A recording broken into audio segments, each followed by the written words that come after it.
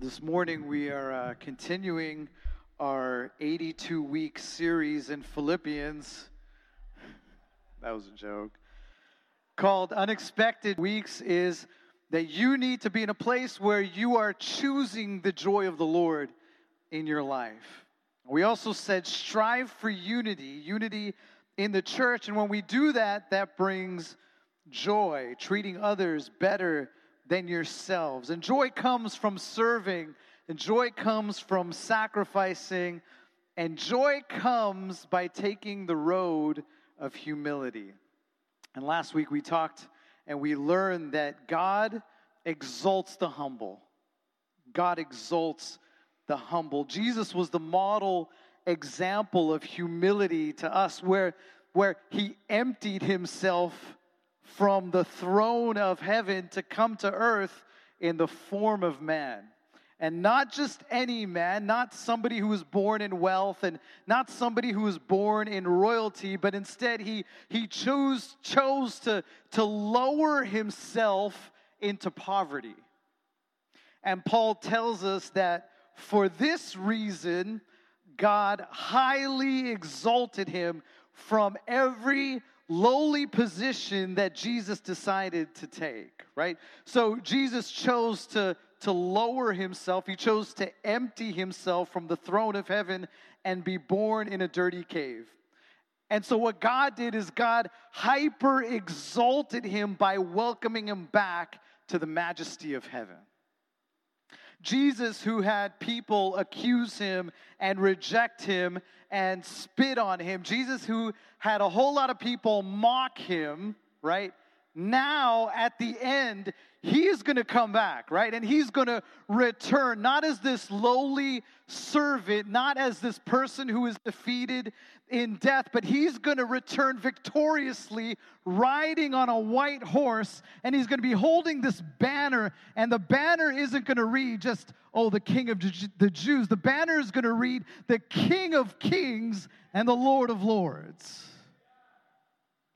And while all of those people mocked Jesus in the past, and while people in your life mock Jesus today, while people in your life say that Jesus is nothing, that he's not powerful, that he's not alive, while all these people in your life mock this Jesus, and while they blaspheme this Jesus, God has hyper exalted our Jesus by rightfully giving him the name which is above every single name, so that at the name of Jesus every knee will bow, of those who are in heaven and on earth and under the earth, and every tongue will confess that Jesus Christ is Lord, to the glory of God the Father.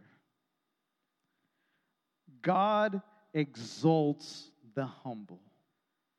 And if he exalted Jesus from every lowly position that he took, he will exalt you, what Scripture says, in his perfect time, if we would take the road of humility.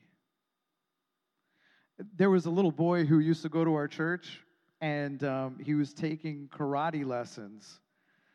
And the sensei said, okay, I need everyone to bow, and he would not bow.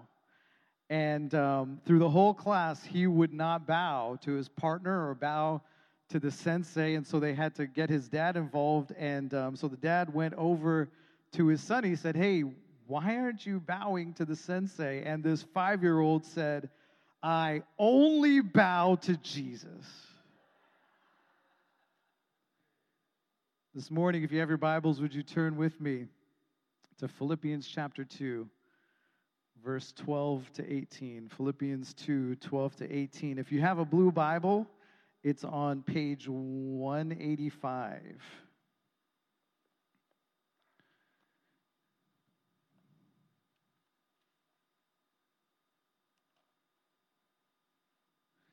There's a couple things that I want to encourage you to do. One is to bring a Bible, like the book, like bring your Bible. I have nothing against iPads and your phone, but it's really hard and tempting when that snap message comes through or that notification comes through. It's kind of distracting. And someone recently told me that the announcement cards are great, but there's not enough space to write any notes. So bring a journal and bring a pen, bring a highlighter, and because we're diving into some deep stuff here, and it's important to take some notes. All right, verse 12. Therefore, my beloved, just as you have always obeyed, not as in my presence only, but now much more in my absence, work out your salvation with fear and trembling. For it is God who is at work in you, both to will and to work for his good pleasure. You know, Paul is telling the Philippians, he's saying, listen, I hope you are living worthy of the gospel. Not just when I'm around, but especially now that I'm not even with you.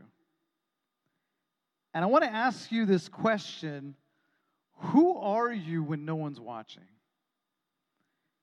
Who are you when no one is looking? When you're not at church, who are you? When you're not at youth group, who are you?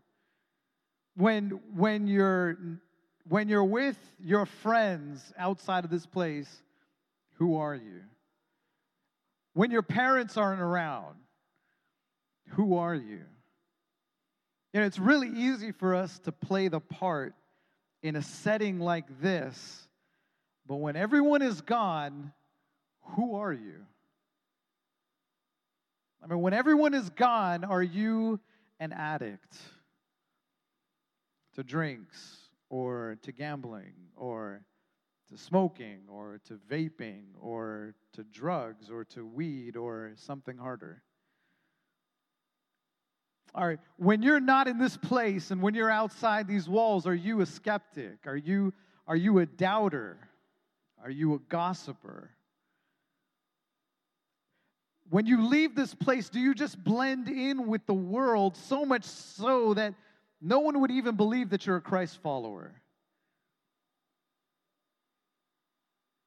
There's a lot of people who think that they can compartmentalize their lives, right? They think that they can live one way at work and one way at school and one way at home, and I can be somebody totally different on Sundays. Is that you this morning? Trying to compartmentalize your life in such a way that you don't even know who you really are. I want to tell you that you need to be careful about how you live, and that's what Paul is saying. You need to be careful about how you live when you're on your own, right? When the pastor isn't around, when Glad Tidings leadership isn't around, when your youth leader isn't around, when a parent isn't around, you need to be careful how you live. Are you living your life worthy of the gospel? So who are you when no one's looking? You know, I've heard a lot of stats over the years that say there's a whole lot of teens who they've grown up in the youth group, and when they get to college, they fall away from God altogether. And for so many years, my assumption has always been that professors who have these PhDs, they've turned these kids away from God. Or some people say that, you know, while they were growing up in youth group, their foundation was never grounded in Scripture. But I just recently heard that they've surveyed churched college students who walked away from their faith not because of their professors and not because of the lack of knowledge that was given to them in youth group. The reason why so many college students are falling away, their reasoning was because of their parents.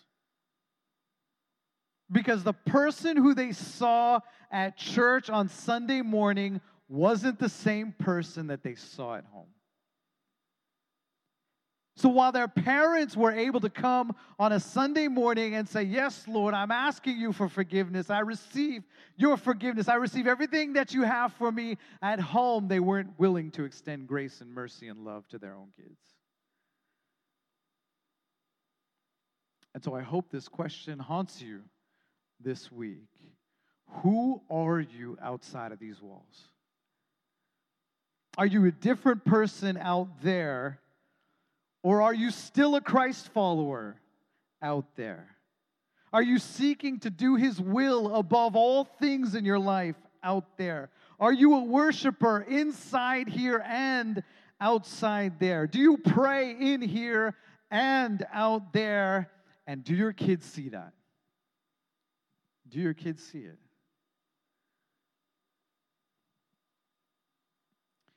Paul, he goes on to say, work out your salvation with fear and trembling. I want you to know that Paul says, work out your salvation. He's not saying work for your salvation. That's not what he's saying. This is not, I'm going to be a good person, or I'm going to try to do some good things. I'm going to be nice and kind to everybody so that I can get to heaven. And if that's what you think, then what you're saying is that Jesus' work on the cross wasn't enough. Work out your salvation. Anyone here like to work out? Jay.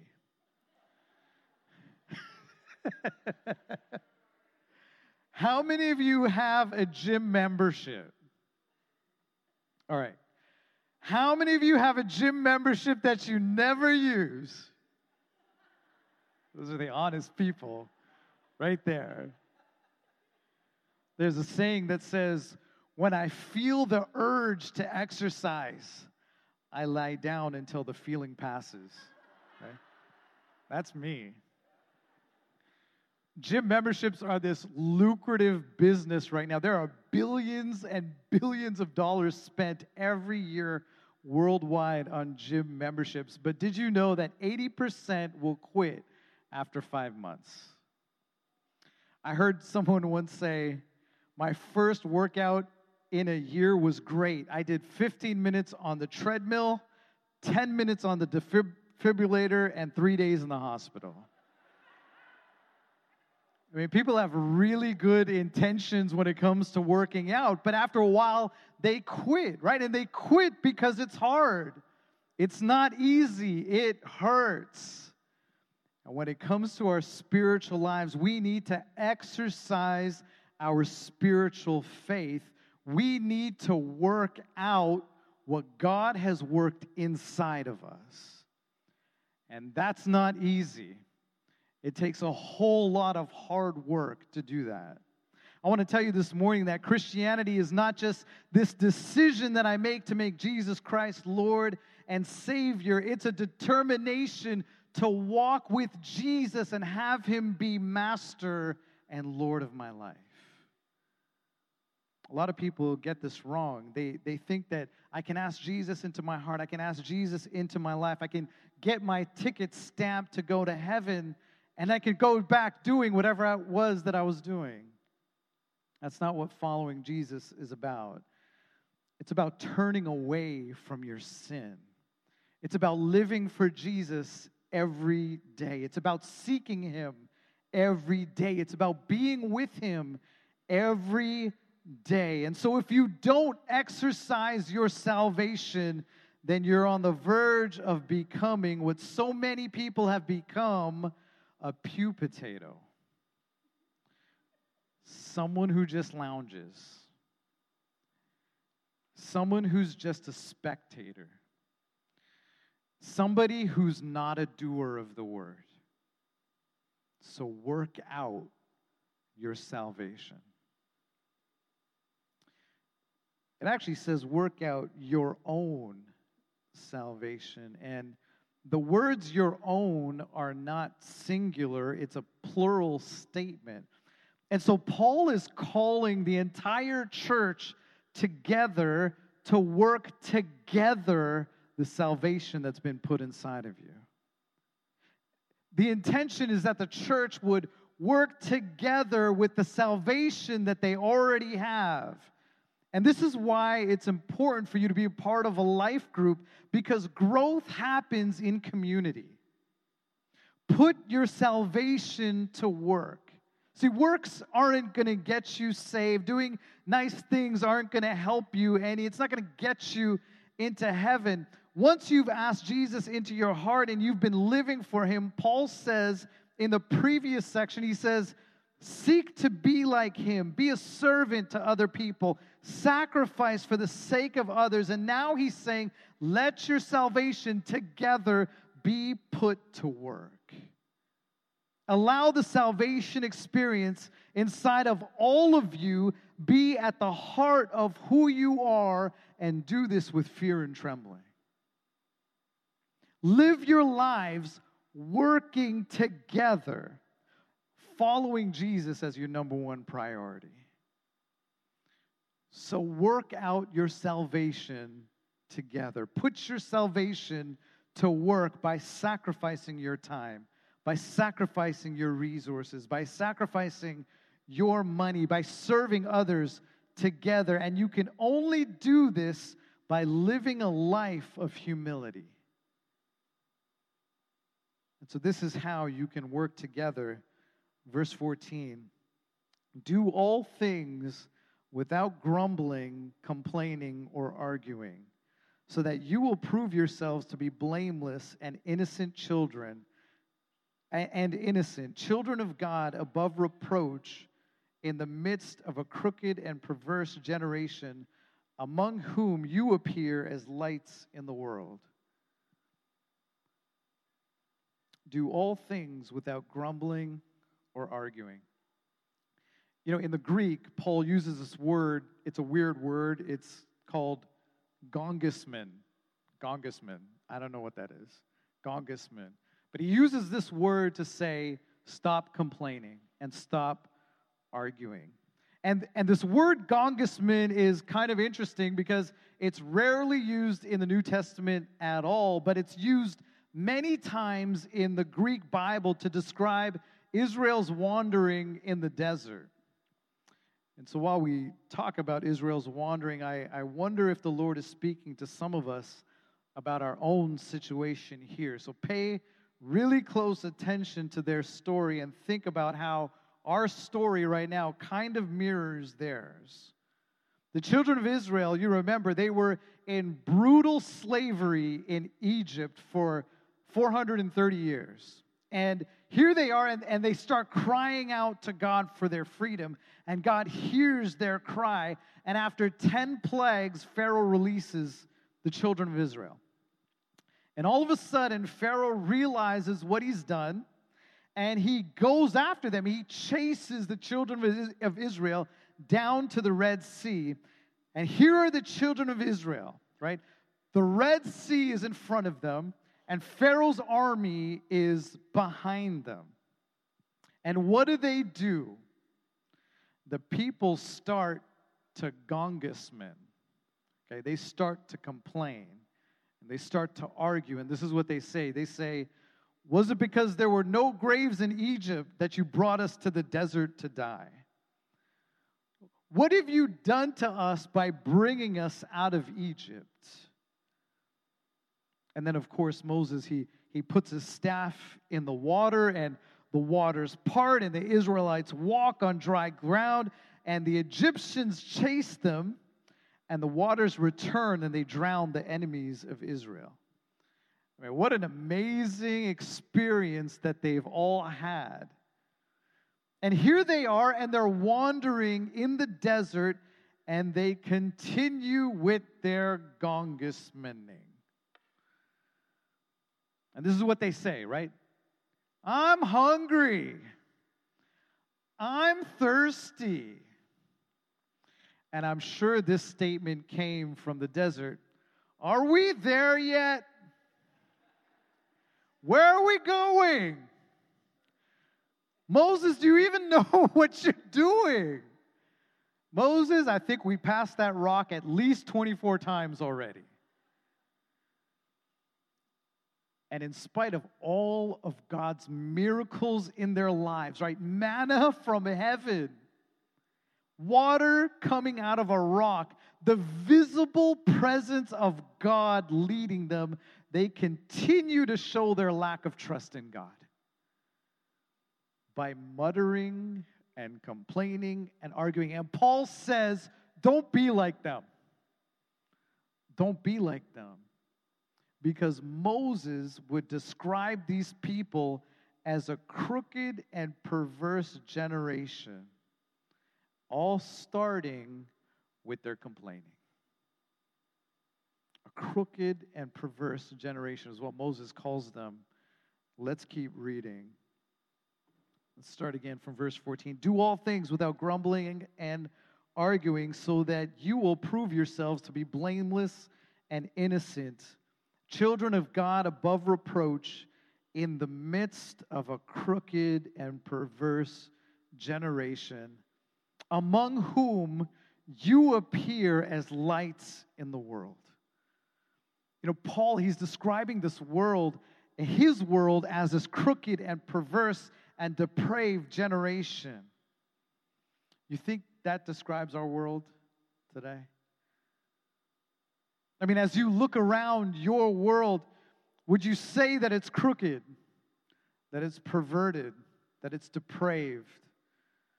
I mean, even after 2,000 years, it's only gotten worse, right?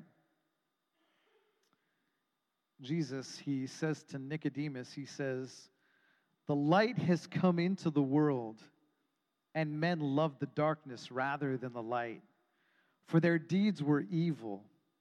For everyone who does evil hates the light and does not come to the light for fear that his deeds will be exposed. You know, this world that we live in is, man, it is morally bent. It is spiritually deformed. It's twisted, and it is a dark world, which means that the conditions for us to shine have never been better. Because the darker it gets, the brighter our lights can shine. And I hear people complaining sometimes saying, man, but the world is so dark. Then shine brighter. Shine brighter. How many of you have ever had those glow-in-the-dark toys? Anyone? 3 people have had glow-in-the-dark toys. Man, I used to love those, anything that was glow-in-the-dark. I used to love those things. Maybe you got your kids some of those glow-in-the-dark stars that you put on their ceilings in their bedroom. You ever think about how those glow-in-the-dark things work? Right? If you take the toy out of the package and put it in a dark room, it may not even glow at all. And it's because that toy was in darkness for far too long. But if you take your glow-in-the-dark object and you put it underneath a lamp, when it's dark, your toy, it glows brightly. And so I had to look this up. I was like, how does this thing even work? And so there's this substance called a phosphor that's embedded in these toys. And these phosphors, they absorb the energy from the light source. And when the object is away from the light, it begins to emit that energy as visible light, which is the glow that you and I see. And that glow that you see, it's called persistence. And the persistence from the object that's glowing is directly related to the time that's spent at the source of its energy. How many of you know where I'm going with this? So the longer the object is in the presence of the source, the more persistence the object will have. That was a little confusing. The same thing goes for us. For us to glow, we need to be close to Jesus. We need to spend time with Jesus. We need to be in fellowship with Jesus. We need to be in proximity with Jesus. And then all of that warmth and all of the growth that we experience will allow you to have persistence to shine brightly in this wicked and depraved and perverse and dark world. And so this morning, I want to ask you this important question. In dealing with all of this, how well do you glow in the dark? How well are you glowing in the dark? How intense is your persistence? You know, it's not enough for you just to let your light shine right here in this place, just when we gather together. There's an expectation from Jesus that you recharge yourself at home so that you can shine brightly in this dark world. How well do you glow in the dark? I want you to know that light is so important for us, isn't it? It provides photosynthesis to allow plants and living things to grow. Light can reveal the path out of darkness. Light reveals what darkness tries to hide, right? Light exposes dirt. Light exposes the mess. That's what light does. And I'm going to close with this, and I'm going to ask Tim if you would come forward, and our communion team, if you would prepare yourselves this morning. There are two ways that you can glow brightly. One is your attitude, and the other is your action. Do all things without complaining or arguing. Deals with your attitude. I made a discovery this week. Do all things without complaining and grumbling means do all things without complaining and arguing. Does anyone know what complaining is? All of you know what complaining is, because all of us do it.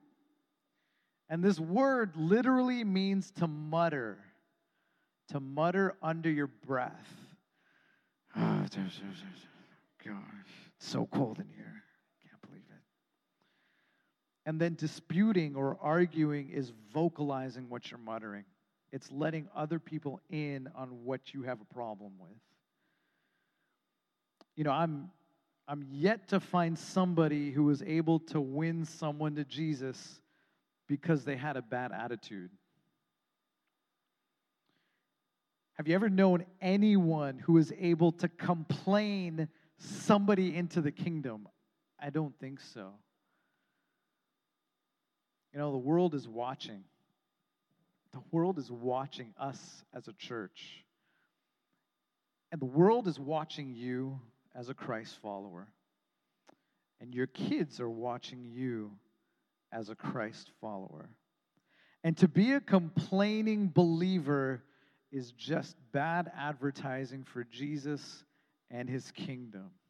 I mean, why would any unbeliever want to do what you're doing if you call yourself a Christ follower if all you ever do is complain and argue? I mean, they're thinking, why would I follow a God who obviously doesn't treat you very well? That's what they're thinking. Why would I follow that Jesus? The more you complain and argue, the less you will be able to glow in the dark. So how do you glow in the dark? The second way to glow in the dark is found in verse 16. Verse 16. Holding fast the word of life, so that in the day of Christ I will have reason to glory, because I did not run in vain nor toil in vain. Hold fast to the truth that is found in the Word of God.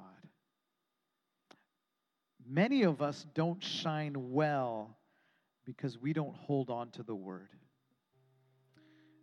There's this magazine that I get every month, and in last month's issue, the cover page says, Biblical illiteracy, a problem in the American church.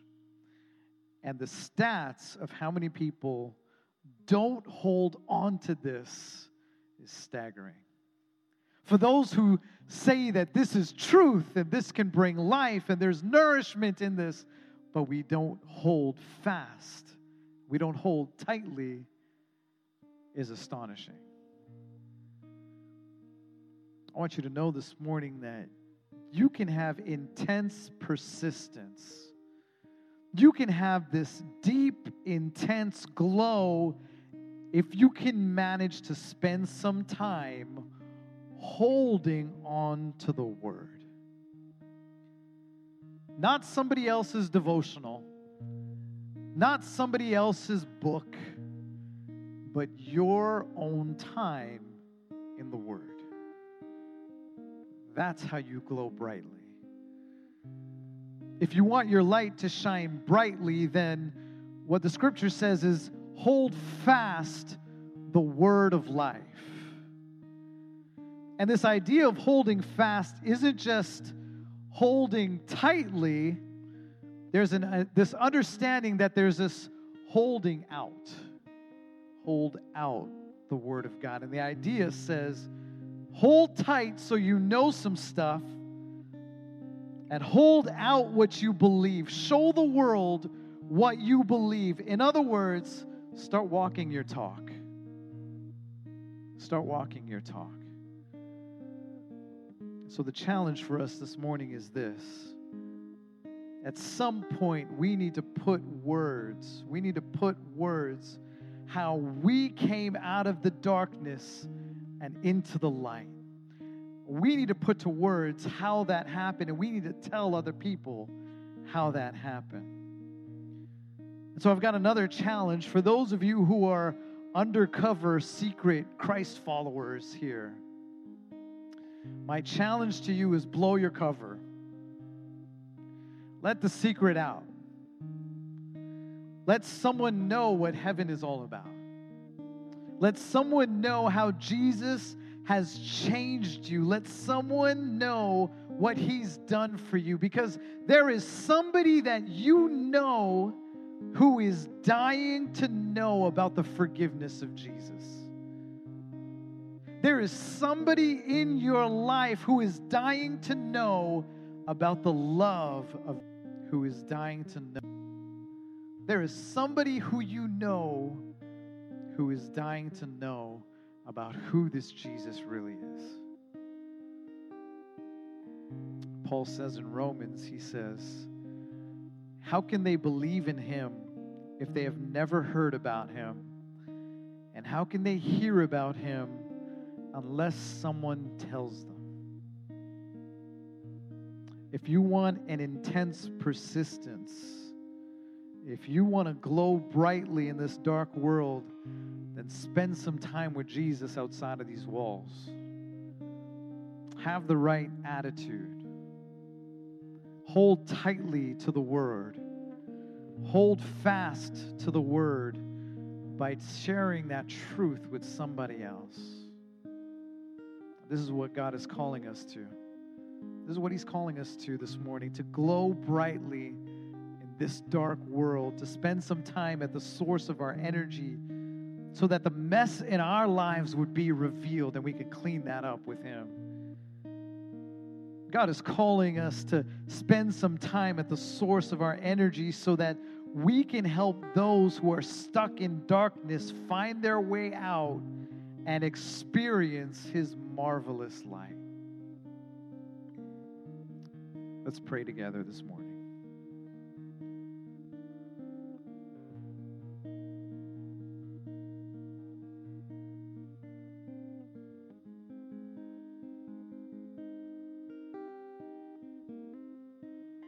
Lord Jesus, we just thank you, God, for the challenge that you have set before us. God, give us the boldness that comes from your Holy Spirit to be your witnesses at our workplaces, at our schools, in our neighborhoods, in our families. God, help us to hold fast the truth. Help us to hold tightly onto your truth. God, would you give us an appetite for your word? God, give us a craving to be in your presence. And in the midst of that, God, when we go out into the world, God, would you help us to shine brightly and lead other people out of the darkness? And we pray this in your name.